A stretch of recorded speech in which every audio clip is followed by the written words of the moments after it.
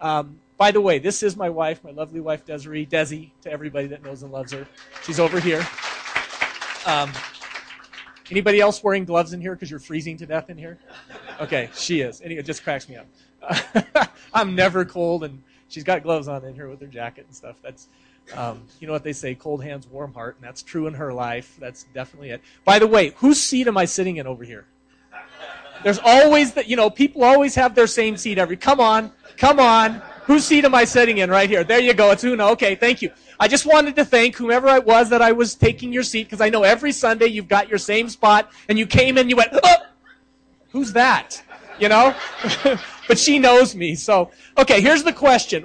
What are we doing up here? Why is Wellspring up here? Why are we joining you guys? Besides the fact that you've made us feel very welcome, and you have this potluck plan for us and stuff, we are just so thankful, and you obviously have just made us feel welcome. But what are we doing here? Why are we here? Anybody know? I mean, we got a place to worship down in Moreno Valley, and we could be down there. So what are we doing up here, right? There you go. Thank you. Somebody got it.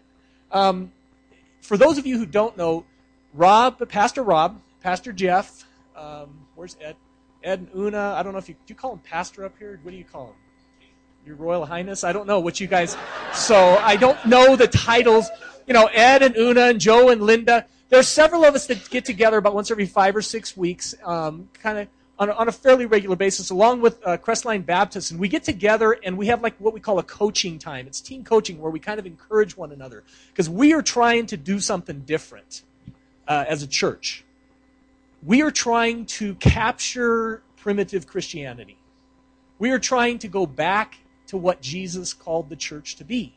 Because the reality is, guys, the church in America today, if you look at what we call church, it's not the way Jesus called it to be. Have you guys discovered that? Let me just remind you just briefly. I was just thinking about this passage as we were worshiping together, and I want to just kind of share with you guys what church was about to Jesus. You remember when he was teaching and preaching in Galilee, he had this huge crowd of followers. But everywhere he went, there were these people. But that was not enough for him. He didn't sit on the side of a mountain and say, hey, everybody come hear me preach. That's not how he wanted to impact the world. I'm going to just share with you what he did to try to impact the world, even before his death, burial, and resurrection. In Luke chapter 10, it says, after this, the Lord appointed 72 others, and he sent them out 2 by 2 ahead of him to every town and place where he was about to go. He told them, the harvest is plentiful, but the workers are few. Question, is that still true today? Is the harvest in your town plentiful? And the workers are still few. Okay? The harvest is plentiful, and I think it's getting even more plentiful as the end times are rolling around here. The harvest is plentiful, the workers are few. So he said, go, hide in these great big buildings, and sing songs together, and hear a great sermon together, and protect yourselves, because there's a bunch of evil people out there. And when you get really big, put it on TV, so that if somebody happens to be stumbling through between football games on Sunday morning, they might see you preaching in that great big building that you have and say, wow, there must be a God.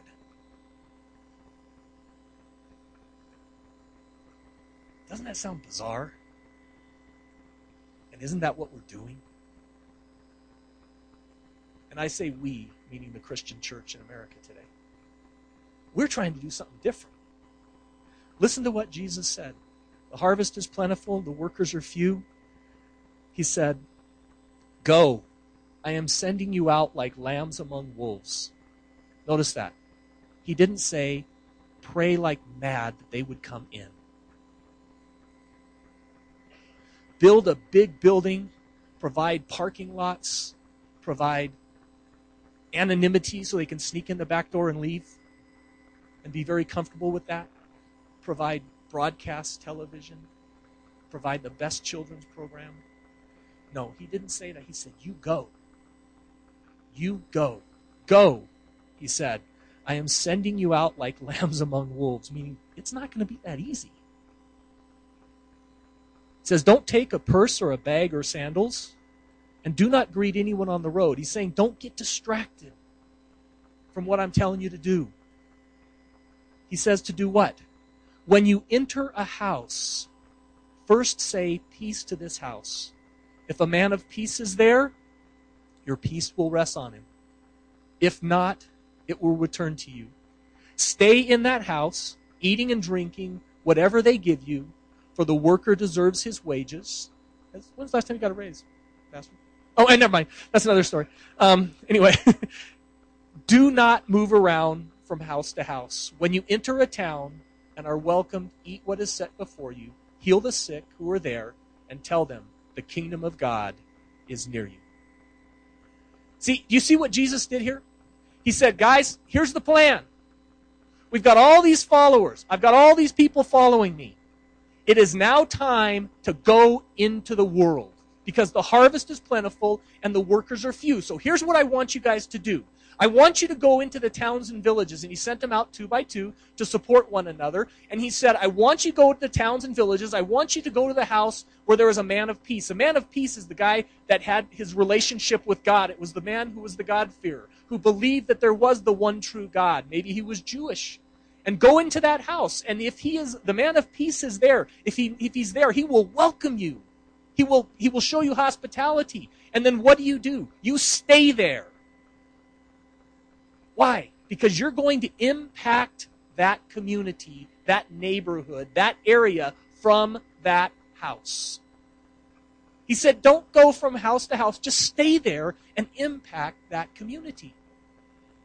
Do you see the pattern here? And if you follow through the entire New Testament, especially in the book of Acts, what you will find is that that's the pattern that continued after the death, burial, and resurrection. He said, you guys now have my Holy Spirit. I want you to do this. You go. And that is exactly what the early church did. They didn't build big buildings and say, hey, everybody come and let's worship together. They went into the community, they went into the home, and they impacted their neighborhood for Christ. See, this is a life group centered church. You call them life groups here? Or cells or whatever. We're a life group centered church also. And unfortunately, we're unusual. We're weird. Some of us are more weird than others. And I wear that proudly. You know, I'm a peculiar person for Jesus. But, I mean, the point that I'm saying is we're different.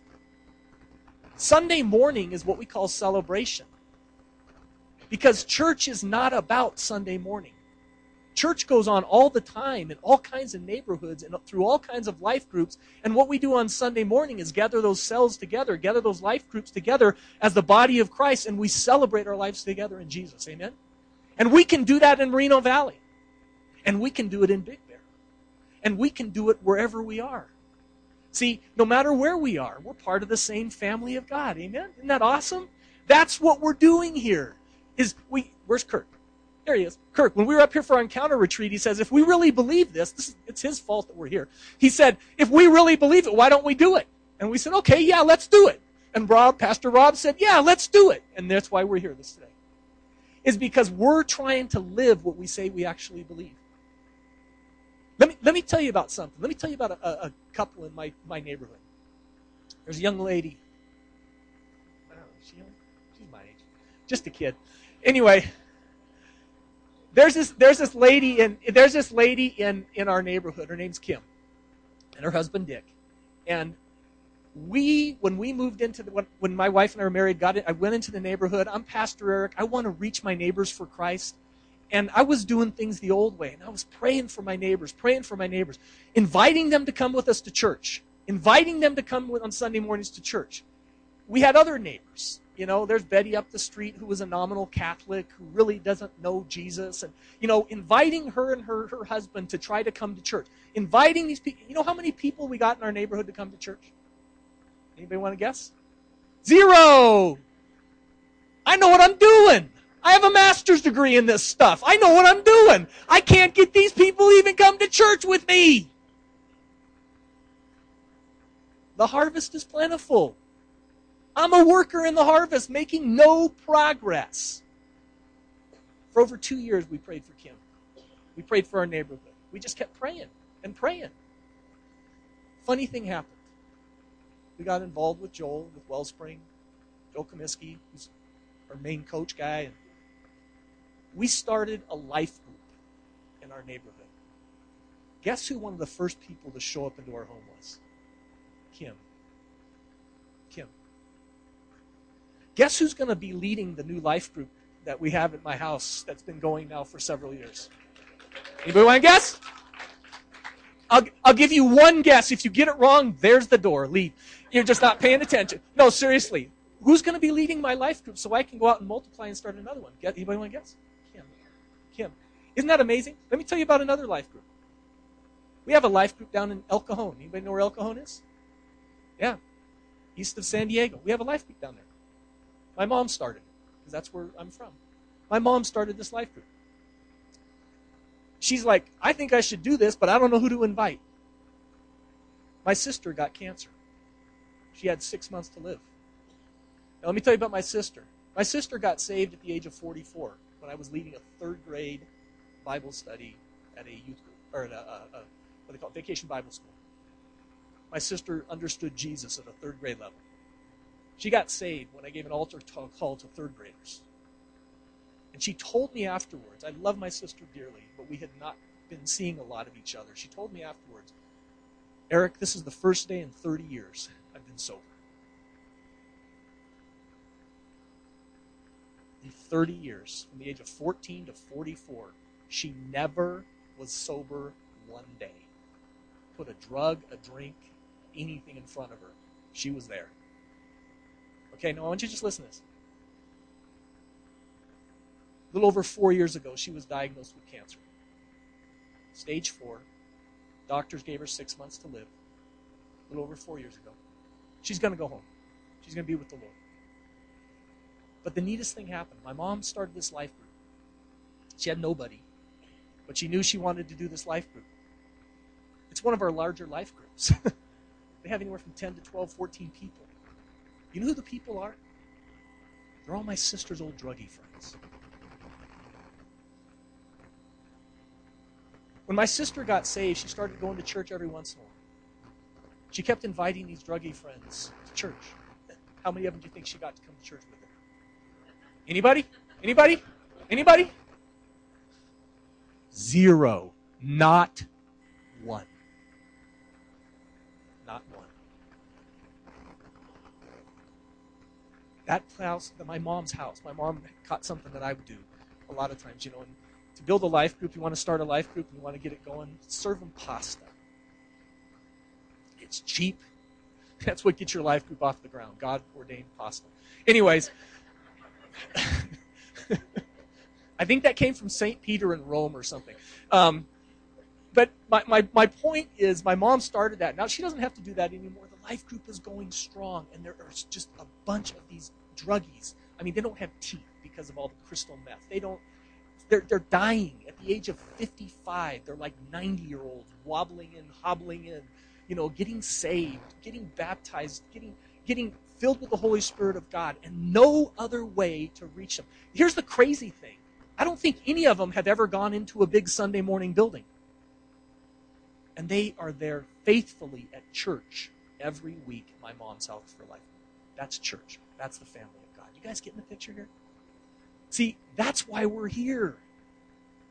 That's why we're here. That's what we're doing. My wife and I we call her surrogate daughter and her surrogate granddaughter. They're in Germany right now.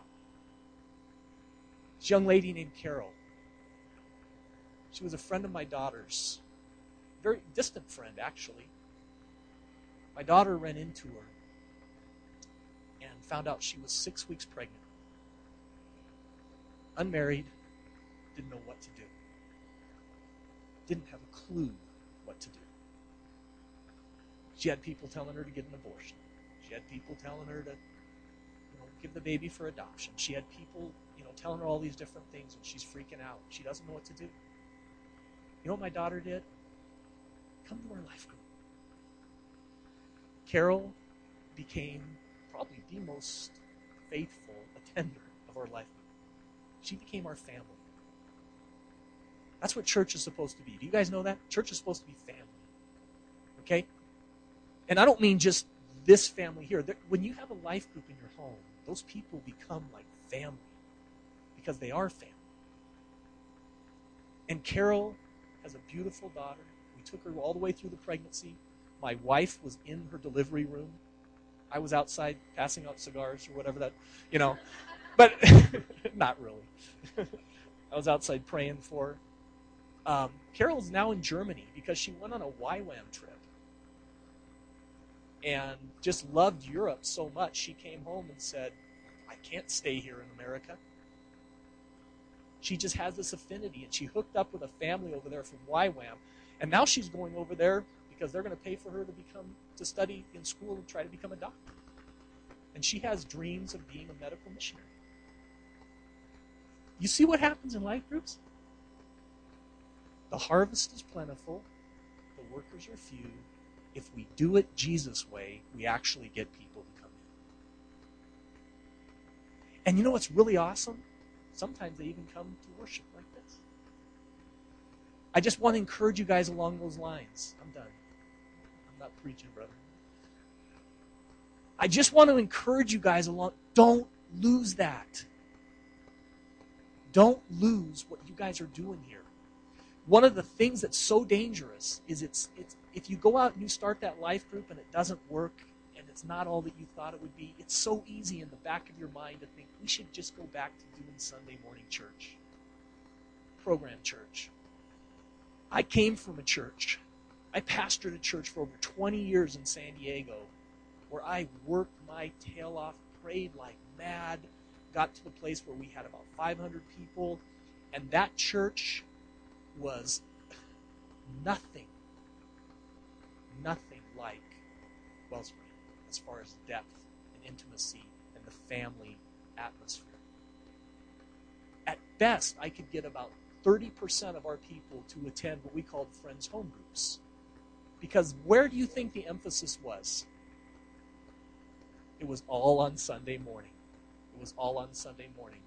The basic ABCs: attendance on Sunday morning, building programs, and cash in the offering plate. ABCs: attendance, buildings, and cash. That's how we measured our success. Guess what? Success is not that. Success is, are you building the family of God? Are you impacting your neighborhood? Let me tell you about one last person. 2 doors down from us, there was a hard case. A guy named Ron that we prayed for and prayed for and prayed for. And he had nothing, wanted nothing to do with God.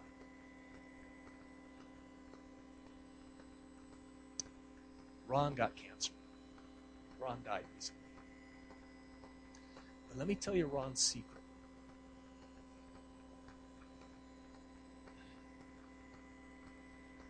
This one will challenge you guys. Our neighborhood, our life group, prayed for Ron. We would go sit in his driveway at nights on those warm summer nights and talk with him. I actually got to pray with him in the VA hospital where he prayed to receive Christ. And about 2 months later, 13 ICE agents showed up at his door. They came in wearing bulletproof vests and guns, and they hauled him away because of the child pornography that was involved in his computer.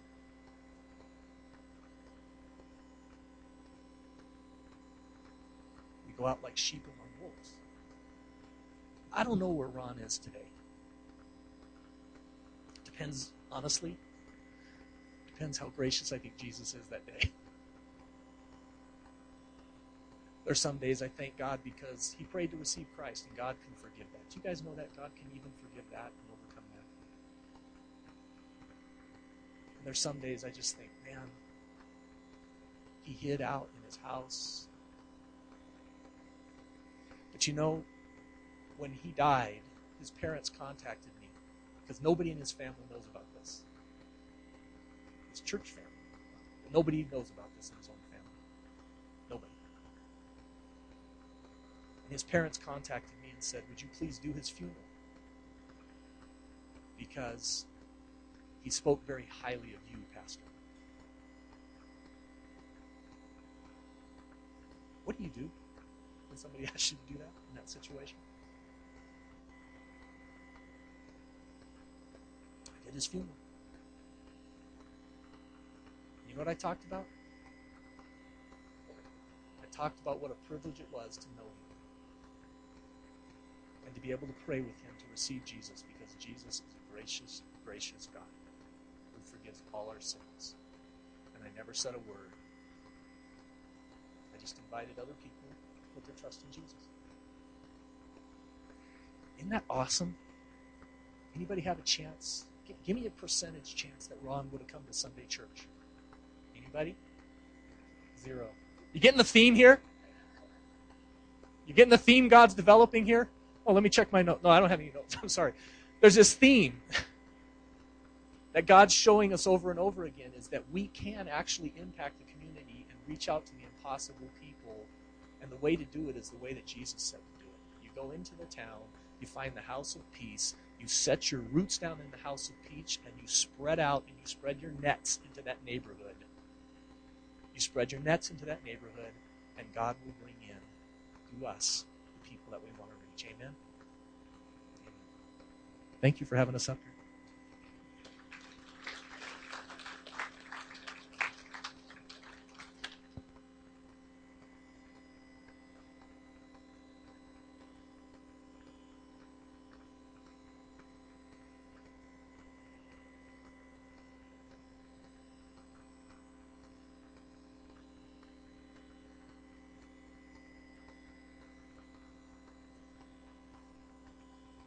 Work on one.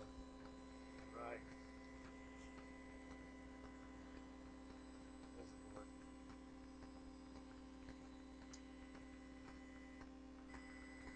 You know, 2,000 years ago. Still not on? Yes, it's on. I got a red light. Testing 1, 2. Here we go. Just flip it to my nose. Yeah.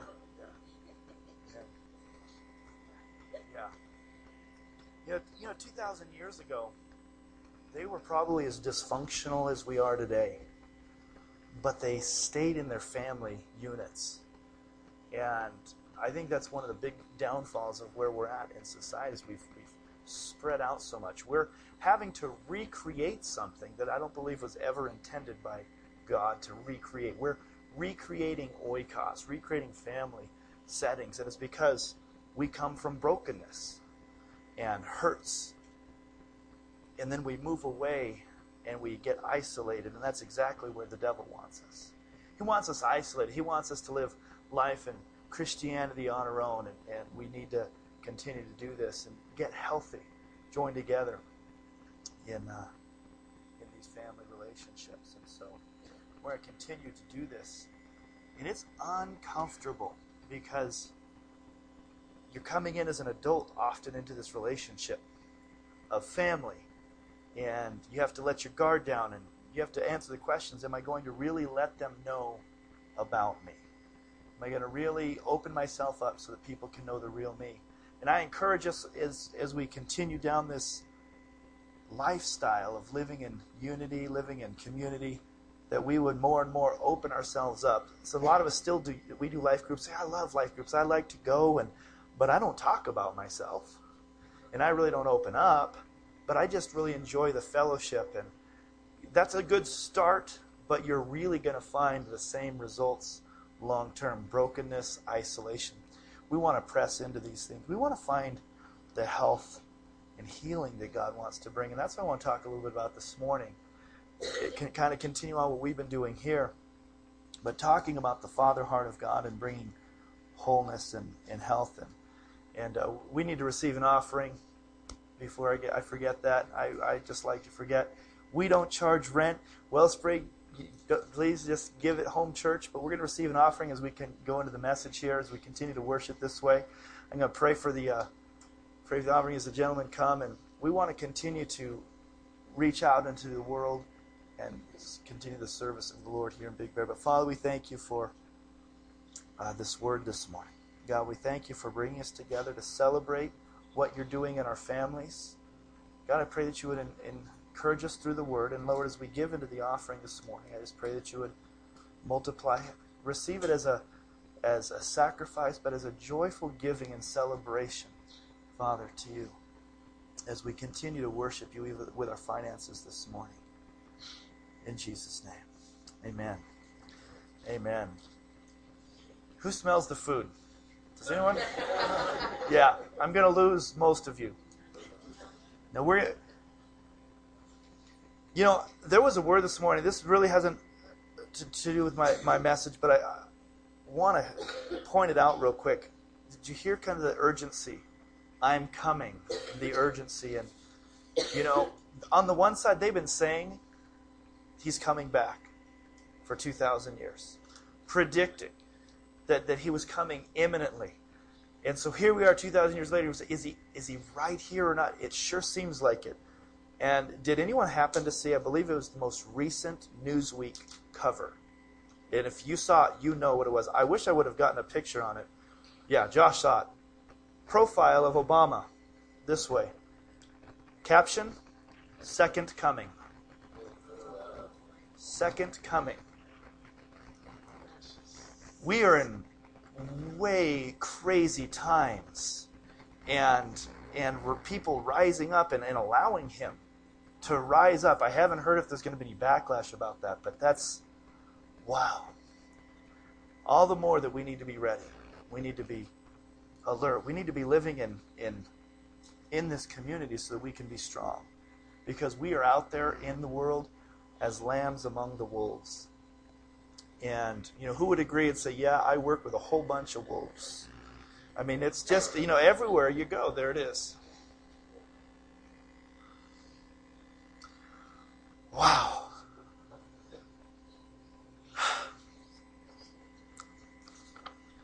I got the wrong notes. I'm about to preach Brian Taylor's message from being in Guatemala, and I could be in real trouble there. That would be really funny. Do we know? We know that he's not coming again. That's not him, but the Father. Jesus is going to come back, and do we know him? This morning we want to talk about the Father's love for us continuing on. And I believe it'll tie into some of the words that were given this morning. Think back to the song that we have all sung as young children in kids ministry and Vacation Bible School. Jesus loves me, this I know, for the Bible tells me so. We know that Jesus loves us. We know the love of God. We know the love of the Father because the Bible tells us so. Unfortunately, that hasn't impacted us like it needs to. Jesus loves me, this I know, for the Bible tells me so. But I think by and large, we don't understand the love of God enough to have changed our life. And that's where we're going to continue to press into this in our life groups, to understand the love of God. Because if I could do a blind survey and have everyone close their eyes and no one was looking and say, who really, really feels loved by God, and raise your hand, not every hand would go up. We're struggling with really that understanding of, does God really love me?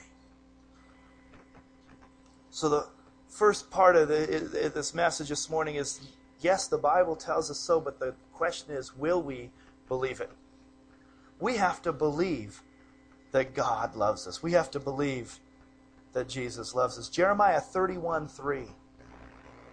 I love Jeremiah. There's so many great parts in Jeremiah. And Jeremiah 31:3 says, I have loved you with an everlasting love. He loves us.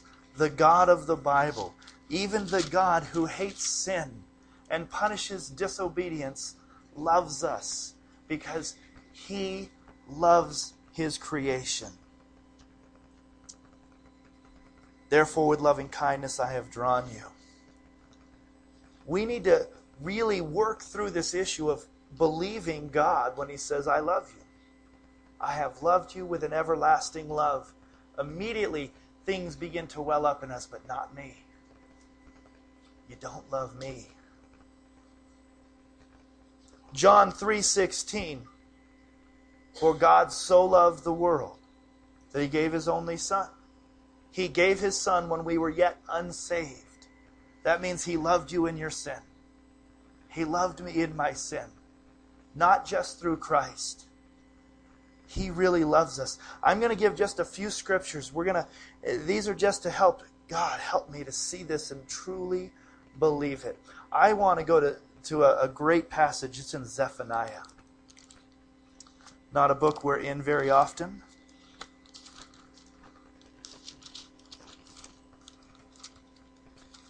Just before Haggai. Right towards the middle there.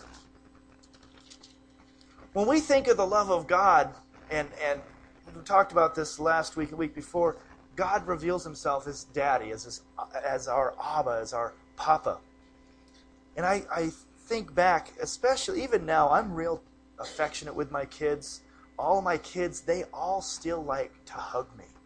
Even my 16-year-old, when he goes to bed, he comes up and he hugs us good night.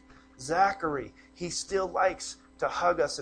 And my boys Samuel and Madeline, we cuddle in bed and we read stories and they kiss me and we kiss and we're affectionate. I love my kids and I think they love me so far. When they get older, I'll pay for their counseling because they'll have all their daddy issues because we all have. But for now, they love me and we've got this relationship and it's so incredibly sweet. I think that's the relationship God wants to have with us. God wants to have that sweet relationship with us. And I just light up when I think about my kids. They amaze me. All four, when they were born, I just would break down as in the birthing room. I love my children. I love to sit with them and read with them. And I'm a bad dad sometimes, and I neglect them, and I get into those bad ruts, but I love my kids. When I think of the Father heart of God, I go, man, I'm an evil man compared to God, and yet I know the love I have for my kids. If God is so much better than I, if He's got the capacity beyond mine to love, then what is His love for me? When my kids are bad, and sometimes they're just bad, they're naughty, I still love them. I love them all the time. God loves us. And in Zephaniah 3,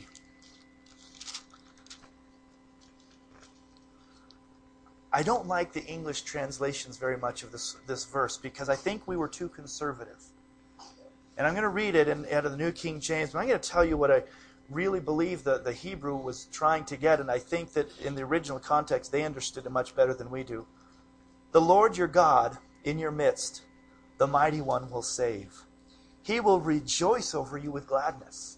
Now that's really pretty good. He was going to rejoice over you with gladness. He's glad and He's rejoicing over you, over me. It says He will quiet you with His love. He will rejoice over you with singing. And I mean that's good. That's really good. I mean, He's rejoicing over us and He's singing, and it's really good. But when you go into the Hebrew and read what He's trying to sing there, it says the second one, rejoice, in 17, it says, He will quiet you with His love. He will rejoice over you with singing. That word rejoice means spinning around. I mean, it means spinning around, and I get a picture maybe of Him holding us and spinning. I danced with all of my kids. When they were young, I would pick them up and I would spin around and dance with them. And the word literally means spinning around. But the singing there, that they translated singing, really is more of a verb that means like creaking or shrilling. Like somebody who's having so much fun they don't know what else to do. Woo-hoo-hoo-hoo! That's God rejoicing over us with shrills and singing. And that's because He hates me so much. Because He's so dissatisfied with me. Because He just can't stand that I blew it again. We have to get a hold of this love of God.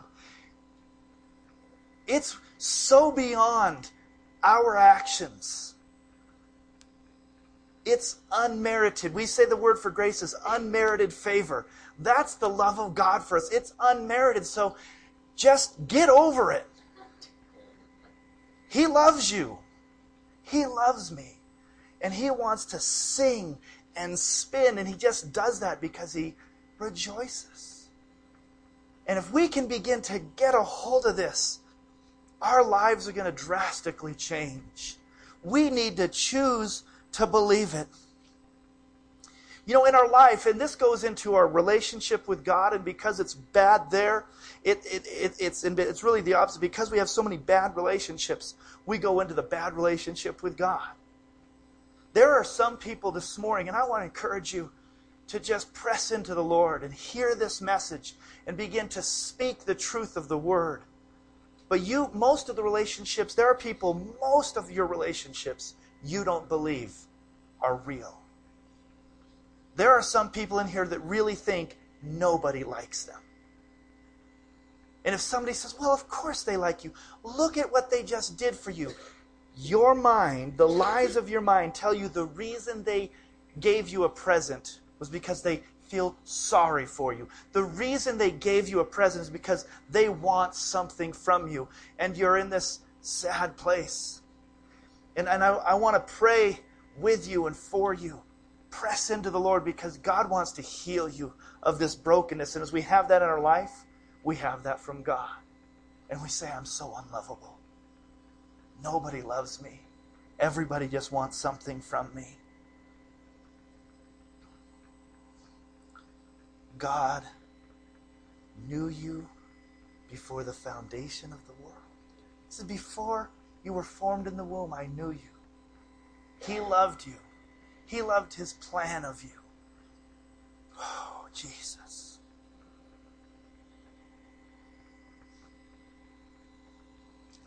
Jeremiah 1:5 says that. If you're writing notes, you can also write down Ephesians 2:10, but Jeremiah 1:5 says, before I formed you in the womb, I knew you. Before you were born, I sanctified you.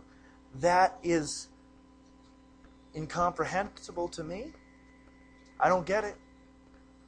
How could God know me before He created me? But He did. And He loved me. And He loved you. And God doesn't make any junk. For you to say you are unlovable means that God created something that's bad. And so really what you're saying is God is not good. No, you are amazing, daughter. You are amazing, son. But we need to believe it and press into that and pray, God, help me. Help me with my unbelief. Help me to know you and your love for me. The Bible says we have to take every thought captive and make it obedient to Christ. Have you experienced that love? You know, many of us truly haven't. Not deeply. We're saved. We know that God saved us, but we haven't experienced the love. But that block was because we really don't believe that He loves us. But we're going to be Christians and we're going to try to do this. And again, if I could take the vote, we could get a number of hands who would get up and say, you know, I serve the Lord, but I don't really know that He loves me, and it's really hard, and I just always fail. And because we're trying to put the cart before the horse, we need to get the love of God and understand the love of God. And then our life in Christ, all the things, the works, and the one another's, living those Scriptures out, they come because we begin to finally understand the love of God for us. You know, when my children were born, they did nothing to gain my love. I mean, let's be honest. They pooped on me. They threw up on me. I mean, they kept me up for hours and hours and days. They did nothing to earn my love. And yet I love them. I love them. Parents, you get a hold of this, just go, wow.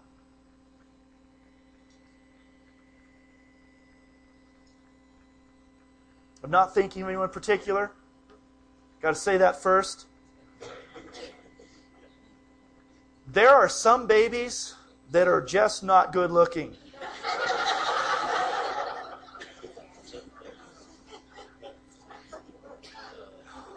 Don't look around. But I mean, there are sometimes babies are born and you get shown a picture and you're like, oh.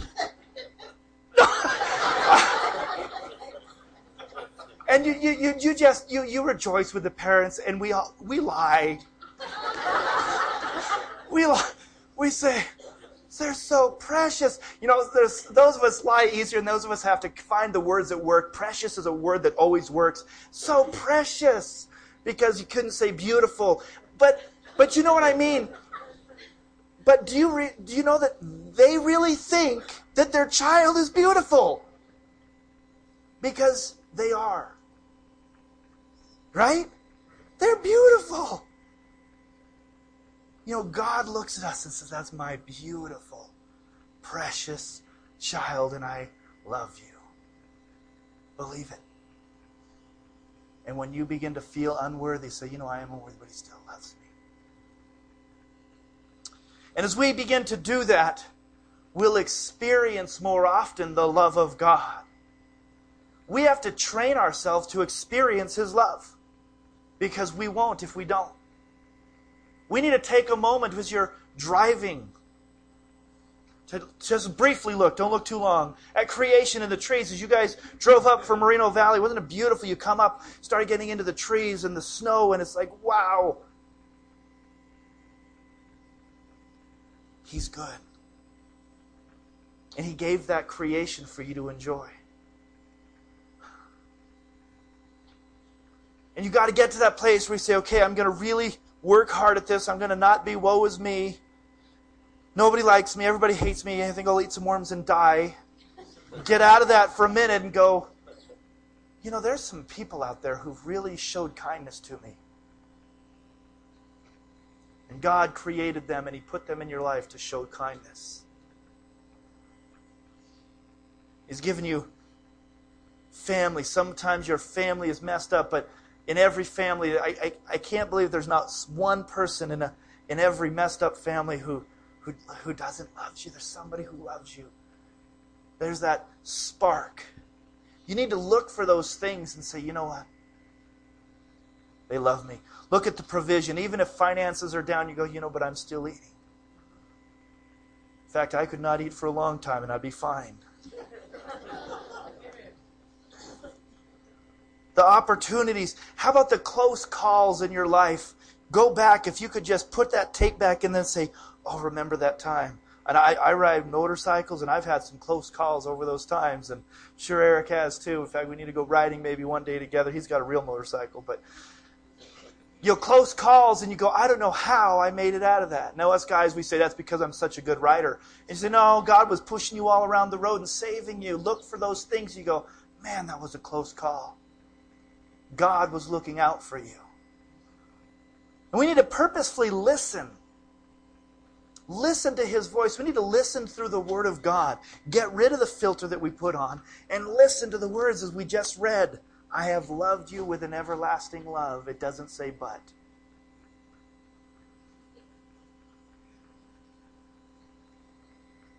Jason Friend said, get your butt out of there.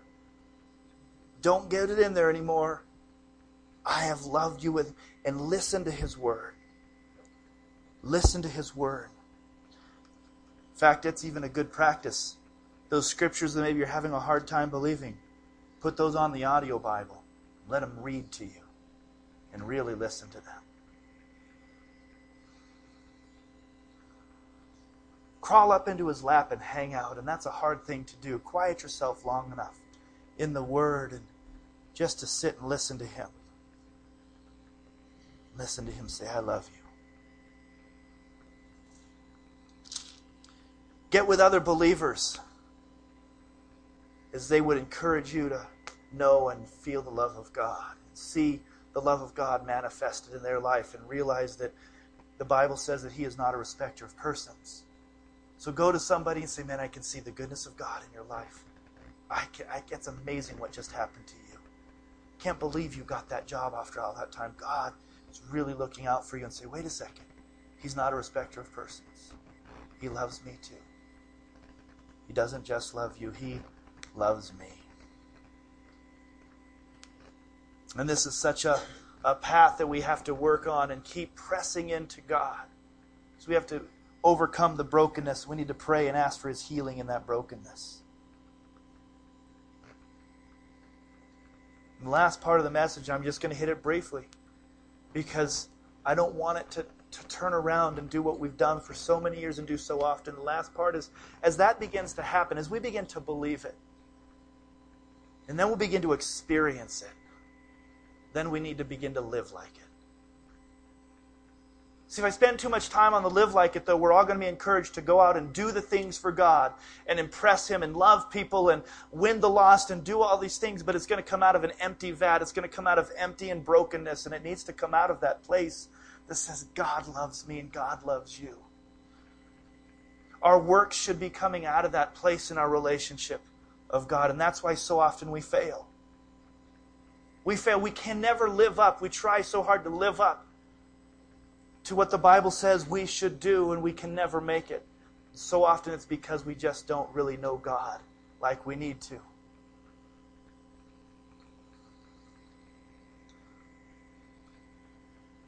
Matthew's been learning how to drive. My hair has been going grayer.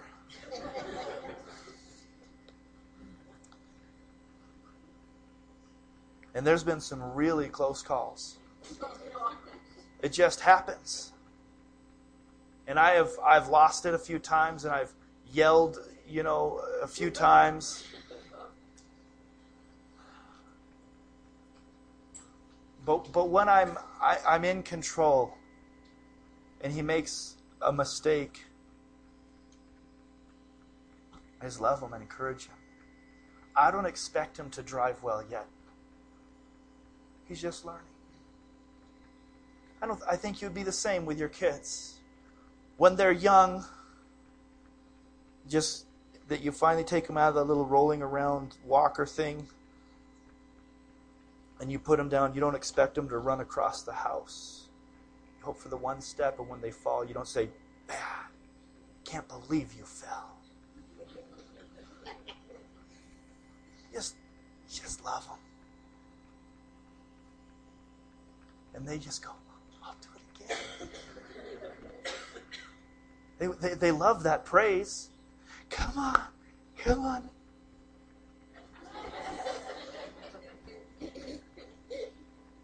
That's what God's asking us to do. He says, love your neighbor. And we should go. He says, good job. You didn't flip him off this time.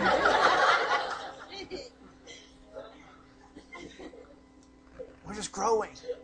We're going to fail. He's going to pick us back up. But we have to have that connection with God, because otherwise every time we feel like a failure and we put ourselves down and we can't love people enough because they're just so unlovely and I'm so unworthy and I can't love and I can't conquer this sin. It puts it into the right perspective. Even the sins, when God loves me so much and He says that I should love Him with all my heart, soul, mind, and strength. And if I know that this displeases Him, then I should give it up for Him. And it changes the reason why we do things. From, thou shalt not, to, why would you want to anyways? And what a change in our life. Why would I want to anyways? It's not that good.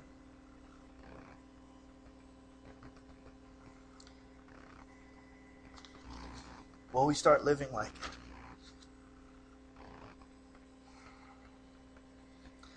The difference between being in love, which is what most of us did when we got saved. We fell in love with God. We went crazy. We acted like a nut. I mean, it was pretty, for when I got saved, it was just kind of that. That's what happens when you fall in love, right? You act weird. You're giddy. But if that in love doesn't change to a deep, mature love, what happens? It just dies. Relationship breaks up. Woe to those people who got married before that could happen. Because they were in love and they got married and then they never had a mature love and they've been struggling ever since. And that in love is wonderful. It's fun. It's giddy. It's great. I mean, everything. I mean, it's true. Everything tastes better. Everything looks better. Everything's brighter. You can tell when somebody just fell in love, too. They just come in. They have the dopey look on their face. And that's great. But if that doesn't ever change to the deep, mature love that we have with God and we're supposed to have with a spouse, then it's not going to last. And we're going to have issues in our relationship. That deep understanding that even in God, it's not always all good. That if you got saved and you heard that, you thought, come on. Just accept Christ and your life is going to be moved. That's not it. But when you understand that love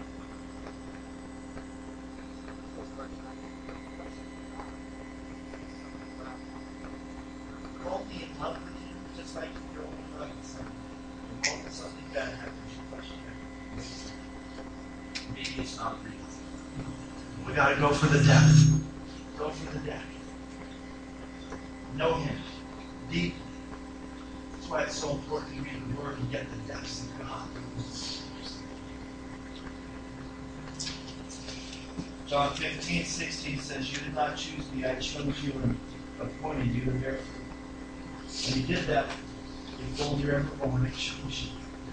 And appointed you to bear fruit. And if you'll live in me, you will bear fruit.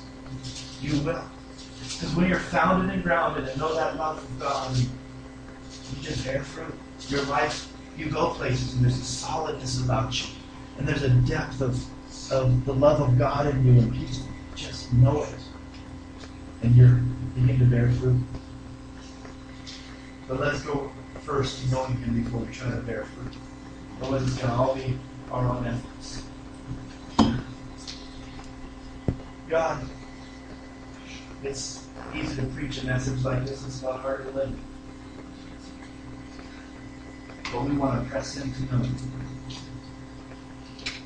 God, I would pray for myself and everyone in here that you would help us to erase the lies, clean up this filter that we have of receiving your love through our own experiences, and help us to know, truly know, and the love that you have for us. God, I pray that even today we would start a fresh healing for some in this room.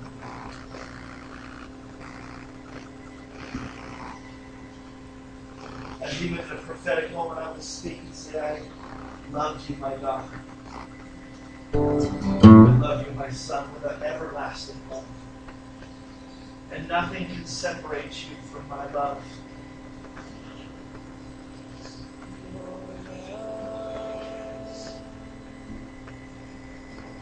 I love you not because of what you do, but because of who you are. And I created you.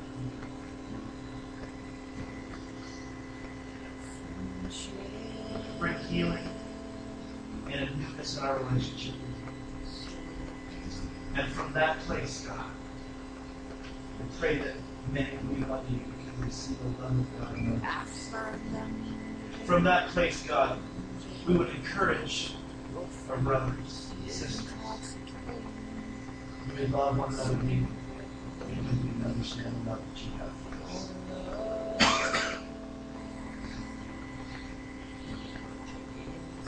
Help us to understand how you sing, spin, and shrill. Spread wide in the arms of Christ. Let that be our mantra. Let that be a place that we live for. In our day-to-day lives. family. In Jesus' name. Consider me your friend. Capture my heart again. Capture my heart again.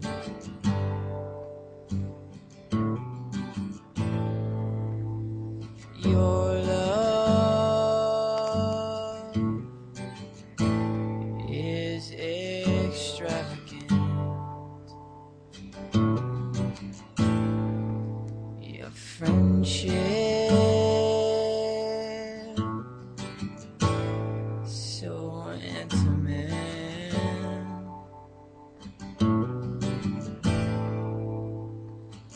I find I'm moving to the rhythms of your grace. Your fragrance is intoxicating in our secret place.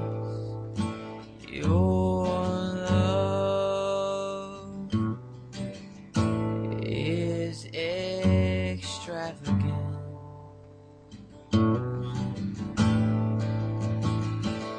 Spread wide in the arms of Christ is a love that covers sin.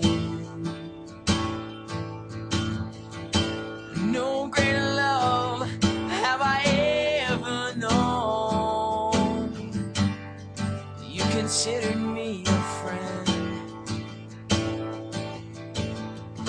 Spread wide in the arms of Christ is a love that covers sin. No greater love have I ever known. You considered me your friend. Capture my heart again. Capture my heart again.